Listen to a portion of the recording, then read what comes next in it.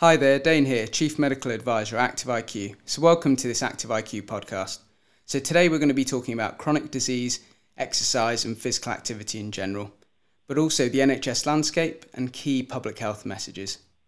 So to do this, I'm joined by Dr. Justin Varney. So Dr. Justin Varney is currently the Director of Public Health for Birmingham City Council. Justin was also the National Lead for Adult Health and Wellbeing in the past. So firstly, Justin, thanks for joining us. Hi, Jane. So before we get started, I know you've had an interesting public health career to date, so it'd be really interesting to hear a little bit about your journey to date and what you currently do. Sure. So I started training as a doctor. So originally, I think back in medical school, my plan was to do paediatric palliative care and be a kind of martyr supporting children dying. I changed and moved into general practice. So I started my training as a GP. And then through that, I discovered public health and discovered that my real heart lay in trying to change the system and help to improve and protect the lives of people at a population level. And I started my public health career in East London, in Barking and Dagenham. Then did a stint at Public Health England, doing a range of national roles. And then relatively recently, a couple of months ago, I moved to join Birmingham City Council to take on a role protecting and improving the health of the people of Birmingham, which is the largest council in Europe, one of the youngest populations, one of the most diverse, and also one with some really significant health challenges. So I've moved through a series of different paces in my career, local, national, London, regional, and it's been a lot of fun so far, a lot of hard work, but it's a great place to be.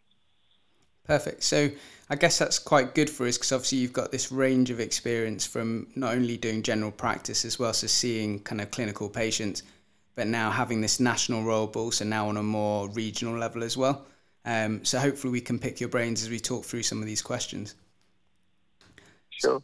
So first of all, to get started, I guess inactivity obviously is a big problem and one that the fitness industry and obviously public health know a lot about. But why is inactivity and poor lifestyle such a major issue? And I guess what do you think could be done about it? And particularly, I guess, what can the health and fitness industry or personal trainers do about it? So I think it's important to start off by saying when we talk about inactivity in the UK and particularly in the England context, we're talking about people that do less than 30 minutes of physical activity every week. And at an international level, when we talk about inactivity, we're talking about people that are not achieving the recommended 150 minutes of moderate physical activity a week. So it's really just important to say at the beginning, when I say inactivity, I mean people not even doing 30 minutes of moderate physical activity a week. And the reason it's important is we know that inactivity is associated with an increased risk of many, many different conditions. And I think we've seen a real shift over the last 5 to 10 years of talking about activity and inactivity solely in the context of obesity, where we know that reality is that the most important thing people can do to achieve a healthy weight and maintain it is modify their diet. And activity plays a role in supporting that, but it's not the most important thing you can do. To now talking about the role that activity plays in reducing the risk of dementia, of improving musculoskeletal health, of being used in the treatment and management of conditions, and being more effective or as effective in a range of conditions as drugs. So good example of this is depression, where we know that regular physical activity is as effective as first-line antidepressants. And yet we've still got quite a long way to go in terms of getting people, particularly clinicians, to think about physical activity first, pills and potions second. So I think we're in a really exciting space at the moment about that shift, and I think the opportunity for the fitness industry is to engage in that conversation and use it as a way of bringing more people through the door or into contact There is, however, some real challenges for the industry, and I'm sure we'll talk about those as we go on around if you really focus on the people that are doing less than 30 minutes, and we start talking to them about a gym or a run, sometimes that you might as well just be saying, go climb Everest. But it is, I think we are in a unique space in time now where people are really starting to understand that everybody getting active every day, no matter what your ability, will have a positive impact on your life, and it will do it in so many different ways that it's really important. Sounds good. I guess there's lots of opportunities for us, and hopefully, as you say, loads of good evidence for why this is effective. And as we talk through, hopefully we'll talk about some of those opportunities further. And I guess starting on that point, I know you're a big fan of personal training, and you've had a number of personal trainers over the years. I guess from your kind of unique viewpoint, I guess what are the strengths of our workforce, and what do we need to push more and shout more about? Sure. Yeah. So I've had a few personal trainers. One of the reasons I choose to use a personal trainer is it protects in my day real me time. So I can't do anything else. Can't do my emails or read something while I'm doing a personal training session. So for me, it's been a really important way of maintaining my work-life balance. And at the moment, I train twice a week with a personal trainer early in the mornings. And I think what's interesting is that personal trainers vary hugely. I'm a strong advocate in do a bit of shopping around for your personal trainers, and try before you buy. In essence, it is a very personal connection, and that's a huge asset. And I think we underestimate the one-to-one nature of a personal training relationship and how that can really be beneficial. The thing I think for me around personal trainers is that thinking through that relationship is more than a technical instruction on exercise. And it's absolutely about motivation. It's about supporting individuals. There's a strong component about helping people feel comfortable with the bodies that they have, and working with them to achieve their potential with their body, with their ability, and who they are and where they are. And good personal trainers help people move through that journey, and they build your self-esteem as well as building your flexibility, your strength, and your capacity for aerobic exercise. I think most of society doesn't really understand that, doesn't get it, and still perceives personal trainers as a kind of luxury thing that you do, that really is reserved for the people who are already quite fit, and already actively, strapping on the Lycra or jumping on a bike type thing. So I think the industry's got a bit of an image challenge, and I do think one of the real weaknesses of the industry, which unfortunately I think is tied to the way that personal trainers get paid, is that the kind of way some trainers align themselves with products that have got no evidence, and actually could potentially be harmful. So some of the ways that protein powders are being promoted, most people who are not doing competitive sport will have very, very little benefit, and in fact could face harm from using some of the supplements, nutritional supplements. And yeah, I do see a lot of trainers promoting stuff like that, and it's that kind of selling of snake oil, which I think does the industry damage, which is a pity, because I think, I think personal training can be an amazing benefit for anyone at any ability, and the industry could do a lot more to help people really understand that. Yeah, I think they're all very valid points, aren't they? And I think, like you said, some of the challenges really around, many of the PTs out there are self-employed. So there's definitely a pressure to make income while doing what they enjoy, which usually ends up including a range of supplements potentially without the evidence base for it. But I guess that also leads on to probably the next question, really, which is really around, I guess, training providers are out there delivering these qualifications. So at Active IQ, we've got a number of training providers delivering our qualifications, and I guess it's about them delivering good evidence-based education. But I guess kind of considering what training providers should be doing, if you could help influence kind of what training providers could teach their fitness professionals around exercise medicine or the physical activity space, what would you encourage them to teach their students, and kind of any advice on how you might look at delivering it? Yeah, so I definitely think providers should do a bit more around the motivational interviewing side of training, and understanding the kind of psychology of behaviour change. I mean, we've moved in the evidence base a lot further forward. Many of the behaviour change models we've relied on from a health perspective have been nested in our experience of smoking cessation. And there's quite a big difference, because if we're trying to encourage someone to be physically active, especially if we're doing it in a good way, we're encouraging them to get out their house, engage with people, have fun, do something which is fun, should be enjoyable. And it can be social and can be connecting and can be all sorts of really positive things. We're not asking them to stop something that they currently enjoy.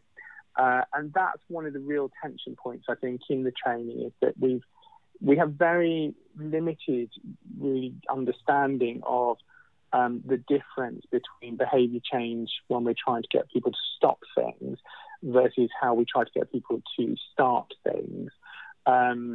And the reality is that most of us are physically active every day unconsciously. It's part of how we get to the shops or get to school or go to work. That's where we get the bulk of our physical activity.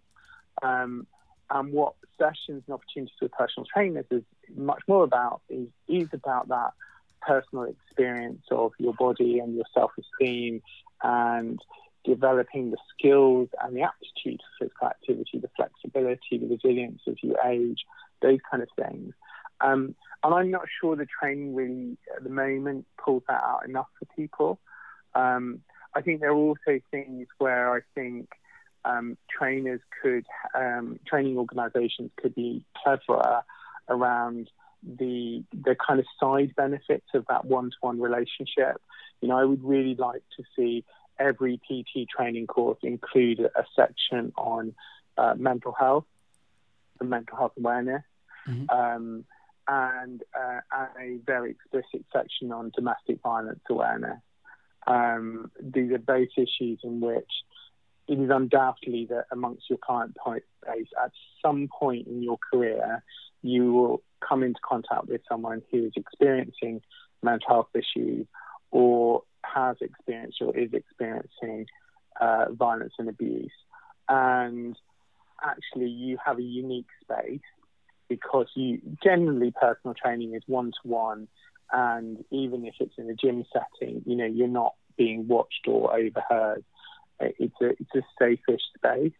And I think providers should do a bit more in that kind of opportunity, because ultimately the profession has got a bit of an image problem, and particularly as the population ages and more of us are going to live longer, it's important that PTs appeal to 60-year-olds as much as they appeal to 20-year-olds. And the fitness industry in its totality is quite youth-obsessed. And unfortunately, I think that plays out in the way training providers behave as well. So I'd love to see much more around diversity and inclusion. I'd love to see a much more diverse and inclusive workforce in the PT industry. And I would really love to see a strong emphasis on the kind of psychological aspects of what the offer is, as well as the mechanics of the exercise. That's good to hear. I guess there's lots of things that are currently changing in the qualification sector. So just to give you some examples of that, I think picking on some of the things you said, Active IQ have just changed their diploma in personal training to now include some mental health conditions. So all their PTs get it as standard. And they've just brought out the mental health awareness qualification to try and upskill kind of health and fitness industry sectors, not just PTs, but a range of other professionals working there to try and be more aware. So I think things are starting to change, but I think you're right. There's definitely quite a lot more to be done to try and change some of the image that goes with it too. And again, also trying to push that across to the providers who are actually delivering the qualification to make sure that it's included and delivered the way we want it to be delivered. In terms of moving forward, I guess with some of the image stuff that you talked about and the kind of, this obsession more towards youth, I guess if you look at personal trainers in general, it's generally been argued that there's more of a focus on performance or aesthetics than on clients that might have more health related goals or needs. Obviously, this landscape's changing and people like SimSpur are releasing new standards, pushing the kind of exercise and long-term conditions. But I guess, what are the opportunities for the health and fitness industry kind of in this health space versus this kind of more aesthetics performance space that I think we spend most of our time in? So here's an interesting question. I think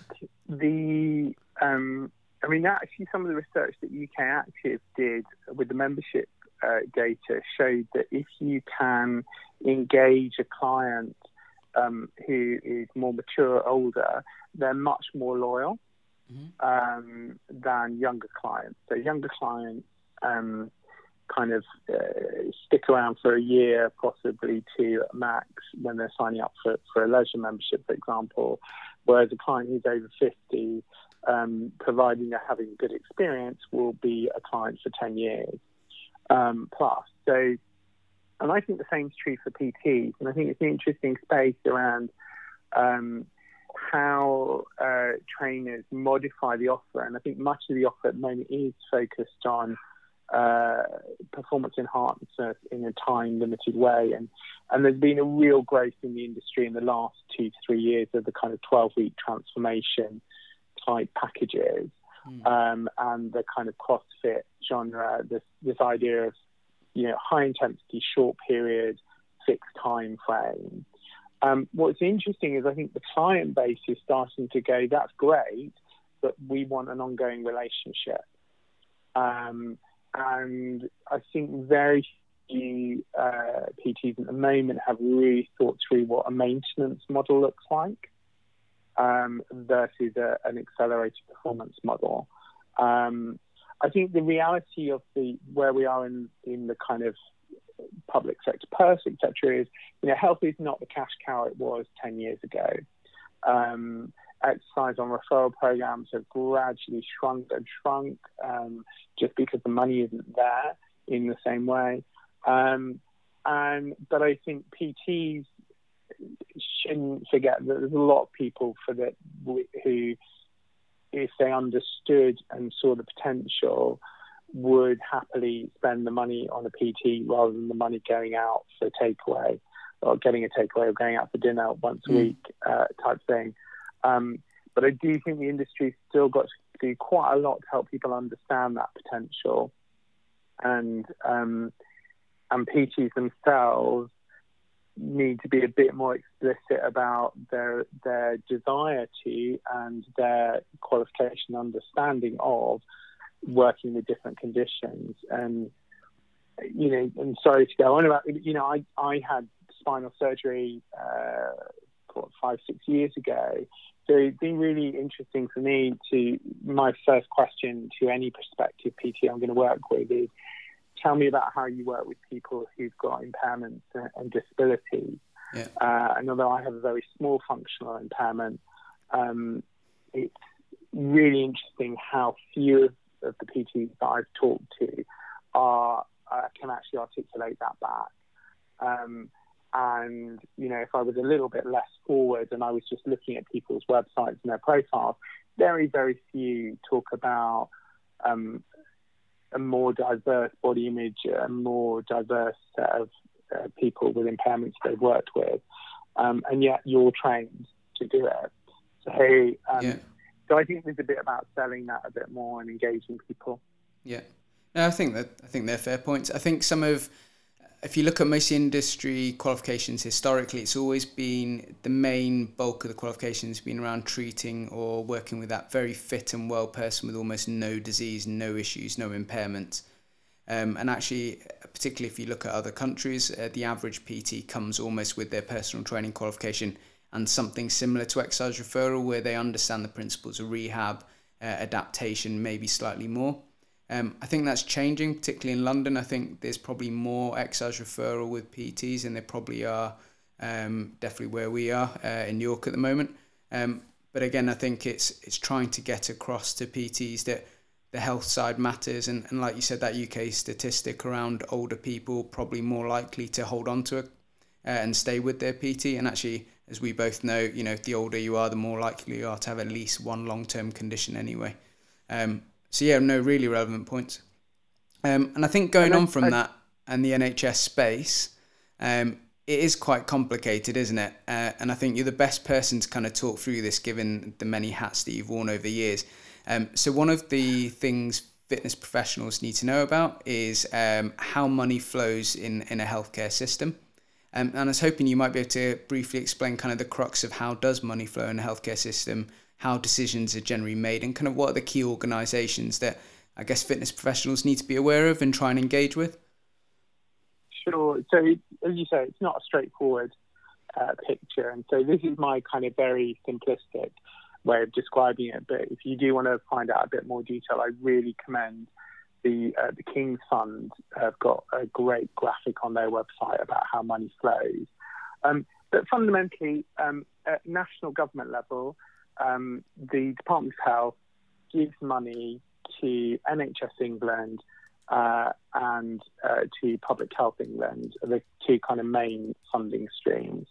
And the money that flows through Public Health England to local councils is the Public Health Grant, and that's a ring-fence pot of money focused on improving and protecting the health of people at population level. And that funds things like the NHS Health Checks programme, smoking cessation, drug and alcohol services. And often that's been the pot of money that has also funded things like exercise on prescription or exercise on referral. Mm-hmm. The much larger volume of money goes through NHS England, and that's the money that pays for hospitals, for GPs, for pharmacists, for prescription medication.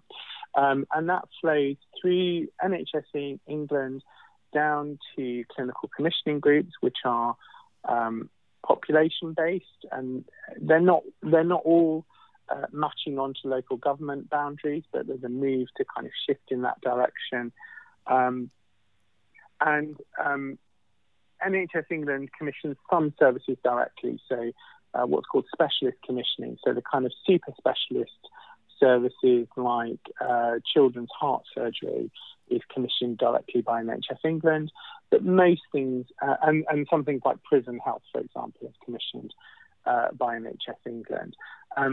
However, most things are commissioned by the clinical commissioning groups, and they are responsible for commissioning local hospitals and also for commissioning general practice and specific general practice services. The NHS England published the 10-year forward plan a couple of months ago now, which set out its kind of longer-term strategy. So a couple of years ago, it published the 5-year forward view, which is kind of here's the vision of where we want to go. The 10-year plan is much more on how we're going to get there, and some very concrete things. So, for example, most of the stuff around prevention is in the second chapter 2 of the document, and it talks about things like providing NHS-funded smoking cessation in maternity services and providing more physical health support for people with severe and enduring mental health conditions in contact with mental health services. And those are two of the kind of things that were scattered through chapter 2.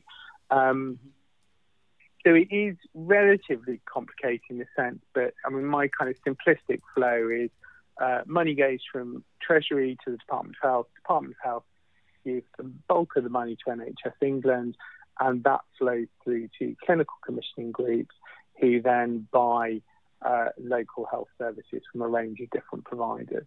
Does that kind of make sense, Dane, in terms of trying to simplify it? Yeah, I think it does. Yeah, no, definitely.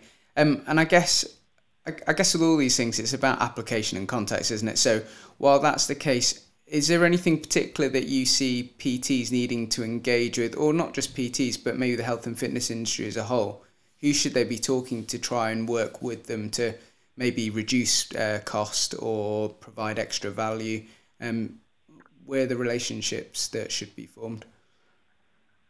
So I think that it's really important to kind of, think through why you want to have a conversation. And certainly my experience as Director of Public Health is lots and lots of people want to talk to me. One of the things I try to be really clear about is, that there is no new money. There isn't a great big sack of cash sat in the corner that's not being spent or not being committed. So I think we've got to be really honest about where the public purse is at the moment and talk about that honestly. I think the second thing to really keep in mind is that although there's good evidence that physical activity improves and reduces the risk of conditions like cancer, the time frame for that is years, not months. There are some areas like, for example, blood pressure, and some evidence around and mental health, actually depression is another good one, where the impact is within weeks. So it's in real time and within a financial cycle. But the reality is for many of the impacts, like things like dementia, the impact is there, but it doesn't show in terms of the NHS balance sheet within a financial cycle, within even 2 or 3. So it's hard to make an investor save argument in that sense. So I think with that kind of context, it then goes, well, what do you want to have a conversation about? And increasingly, I think there is a shift that the leisure industry have understood this, so that this isn't a conversation about trying to get money from health into leisure. It's much more a conversation about, we already have a service that may or may not be funded either directly from citizens or through council money for leisure, different funding sources. What we want to do is get your punters through the door. And how can we work together like that? And that for me is a much more positive conversation. What I would say about personal trainers in terms of this, because I think they are a slightly different position from leisure providers, partially because of their freelance status, is in local areas, if you want to kind of have that conversation, form a kind of local federation, find a way of coming together so that you're not talking as an individual, you're talking as a group of local personal trainers who really want to make a difference locally. Because if you're someone like me, Birmingham has 1.2 million people, we have 69 wards and 101 elected members. It's a really big place. If every PT in the city wanted to talk to me, I just couldn't do it. So I think there's some real opportunity to think about a bit of self-organising between PTs and think about how you guys can work together to have a different conversation and come to the table. And that can be a conversation at city level, it could be at ward level. Things like ward forums, these are in every area across the country. There'll be some form of community meeting in which local councillors come together with local residents and talk about the challenges. And increasingly they're talking about health, and getting involved in that kind of volunteering space is a great way not just to help influence, but also to be seen. There are lots of different ways of influencing, but I think we do need to be brutally honest about there isn't a pot of cash at the end of it. So this is more about raising the awareness of the service that can be offered rather than necessarily thinking that you're going to get commissioned, because I don't think that's real anymore. No, that's really useful. I think sometimes it's nice to know that, so that, because I think there's a lot of personal trainers that constantly ask, who do I need to talk to at the CCG? How do I access, financial help to help me with my service? So I think it's useful to have that honest conversation. And I think the key point you make there as well, which maybe we don't do so well in the PT space, is people coming together to form larger kind of federations that could then go and discuss on behalf rather than it being every man for himself. So I think, definitely something for the guys who are listening to have a think about. Okay. We've talked about CCGs, we've talked about how money flows. Obviously, there is now these new PCNs being formed, so I was hoping you might be able to tell us a little bit about what PCNs are and what's different about them, just so we've got that kind of broader picture.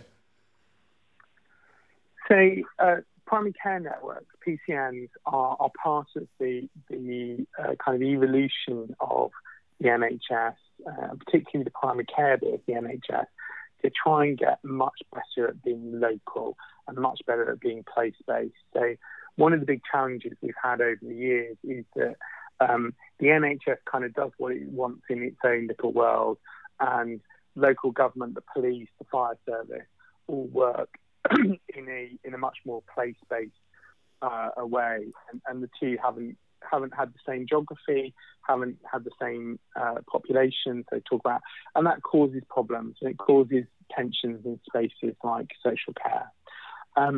So primary care networks are about bringing together groups of GP practices, pharmacists.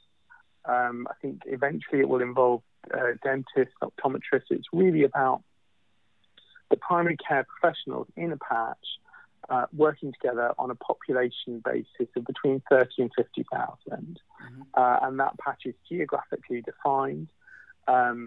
And it's about, across that patch, flexing the assets that we've got so that we don't have to have everything everywhere, but we also develop a bit more of kind of centres of excellence. And alongside the PCNs, there have been certain requirements for additional staff. So there's money coming down through government to them, which will enable them to have physiotherapists, clinical pharmacists, and this new role called a social prescriber as well, which I think probably the most exciting space for the fitness and leisure industry to engage with is this new opportunity about social prescription.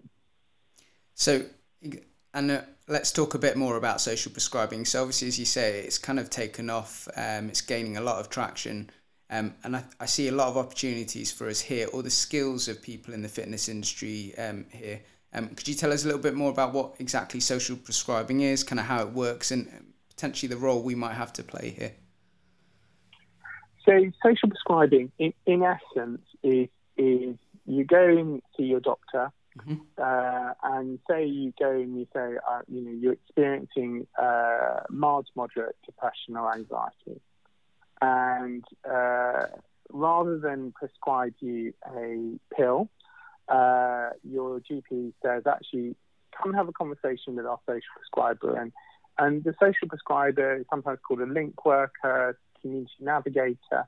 They're an individual who's had some training around motivational interviewing, but also to explore your kind of interest, your area. And they've got a kind of catalogue of everything that's going on in the local community. And they may say, okay, you've got mild to moderate depression, and when I talk to you, I understand you're also socially isolated and a bit lonely, and thinking around what's in the community, what might be good for you. And they might say, oh, actually, there's this gardening club at the allotment that might be really up your street because you've got an interest in gardening, and it's a good way to be getting a bit more active, but also it'll help with your social isolation. Or they might say, actually, there's a fantastic walking group run by ramblers in the community, or there's a sing and swim group at the local leisure centre. But it's really about trying to do a bit of tailored nudging of individuals who could benefit from a community activity through this idea of a social prescription. The really important bit to understand in this, though, is that what's funded by the NHS is the individual, that social prescriber who's writing the prescription. Yeah. There's no money that follows that prescription to the community provision. So the individual's in effect being signposted in quite a targeted way to a community activity that should have an evidence base behind it and should connect to what the evidence shows will benefit that individual's particular circumstances. But there isn't a flow of money from the NHS to that community group. And that is one of the tensions around social prescribing that the government haven't really bottomed out. I guess there's some opportunities, I guess, for the fitness industry around, or particularly leisure providers around services they're providing that might be a possible signpost on, I guess. Absolutely. And I think one of the key bits to really grip onto in primary care networks and social prescribing is this idea of local. Mm-hmm. It is a fantastic opportunity. And this again comes back to my point about whether PT should get a little bit more federated, mm-hmm. So that you can kind of present, here's our local patch offer. I certainly was conscious when I came to Birmingham and I was looking for a PT, unlike London, which is heavily saturated with personal trainers. Actually, it took me quite a long time to find a PT that wasn't attached to a gym in the city. And I'm really happy with the guy, Toby, who I work with now. But it was a really interesting kind of reflection on sometimes how hard it is to find people and to understand kind of where they are in a place-based way if they're not attached to a leisure centre. So I think there's a real opportunity there for PTs to make sure they get on that directory of social prescribers. And the main way of doing that will be about dropping an email to your local general practice. Mm-hmm. Is probably the best way of doing it. And I do it as an email rather than knocking on the door because they get a lot of hassle from busy people, the busy people, and kind of going, hey, I know you're forming, you're getting your social prescribing stuff up and running. I'd be really keen to be on the directory. This is what I offer. This is, be up in front. There are things for social prescribing where providers are going, this is what I cost. Yeah. And that's fine.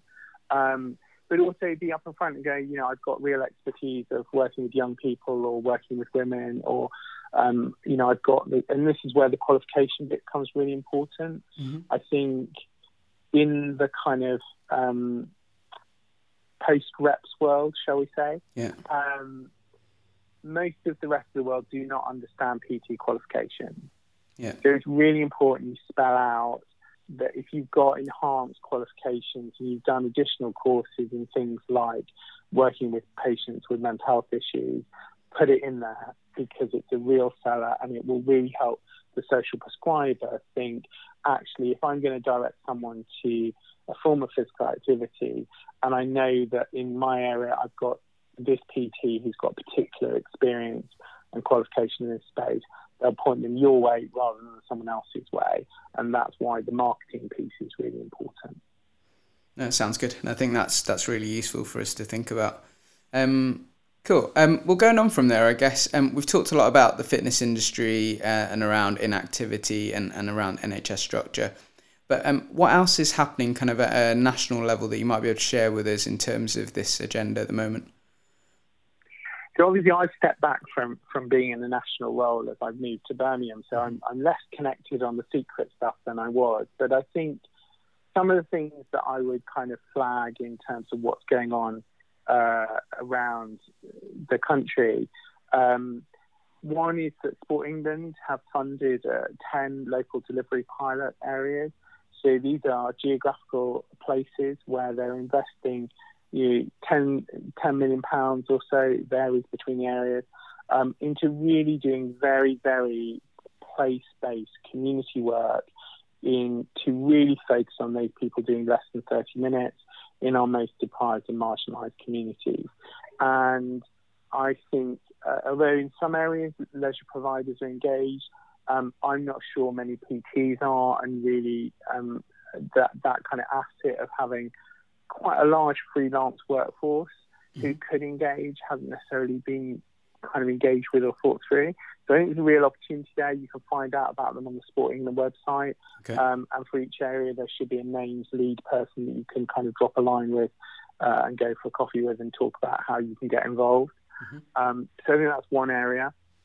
I think we've seen a really fantastic step forward in terms of disability inclusion and really recognising that the levels of inactivity amongst people with disabilities and impairments is so much higher. And the Activity Alliance launched some new stuff just a week or two ago in terms of videos, resources, and tools to help providers get better at being inclusive in their provision. So definitely say have a look at that. And then the final one is obviously there's the work that Public Health England do through the Change for Life campaign, but also the One You campaign. And again, if you both of those, the challenge is always how you get from a national advertising campaign down to local provision. But there's loads of tools on there that are really helpful for PTs, not just in terms of kind of aligning with and getting, and knowing where things are coming out.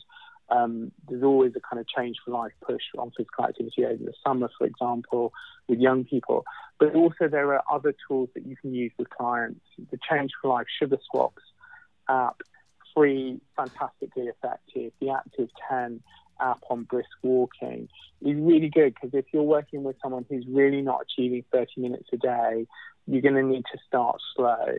And you're also going to need to help them be active between your PT sessions. And again, that's a real opportunity to build in that space. Perfect. No, that's really useful. And there's some good resource there and action points for our guys to take away. I guess kind of starting to wrap up a little bit, I think wanted to really ask you, what are the opportunities and kind of solutions that you think nationally could be done to kind of progress this agenda further? So I think for me that when I step back and it's always that luxury if you go back in hindsight and go, oh, I should have done this while I was there. But I think recognising that the way at a population level, at a national level, the biggest impact we have on people's health in terms of physical activity is the way that they move around when they live their lives. Yeah. So I do think we will see increasingly the conversation about modal shift in terms of transport is the one that we need to get much better at. And what's interesting is the modal shift conversation is really driving at the moment through air pollution, and that's fantastic. But for the patients, the individual assistants that PTs may be working with, that might be a useful trigger and a useful conversation to have, to think about, and bringing up the kind of, what do you think about the protests and what's going on? And actually, have you thought about cycling or walking to work or to school in those kind of ways? So I think there's a real space at the moment, both at a national and at an individual PT level, to be thinking much more cleverly around the narrative on modal shift and the green ecological discussions that are going on at the moment. Mm-hmm. So I think that's really important. I think where we should be going much firmer is the busting of the snake oil myth around nutritional supplements for people doing relatively, I would say, normal physical activity with trainers. There's a real risk we're creating kidney stones, gallstones, and other nutritional problems, or results of nutritional problems for patients.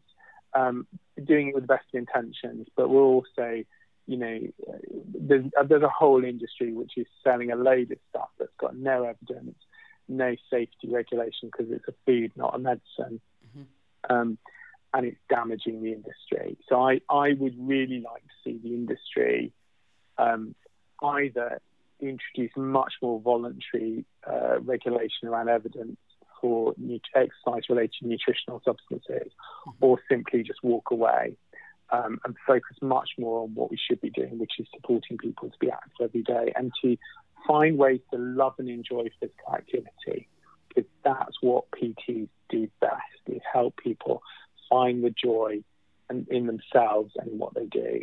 So I think for me, those are the kind of two really biggies. And then I think the final one is thinking about how physical activity helps us be a better society.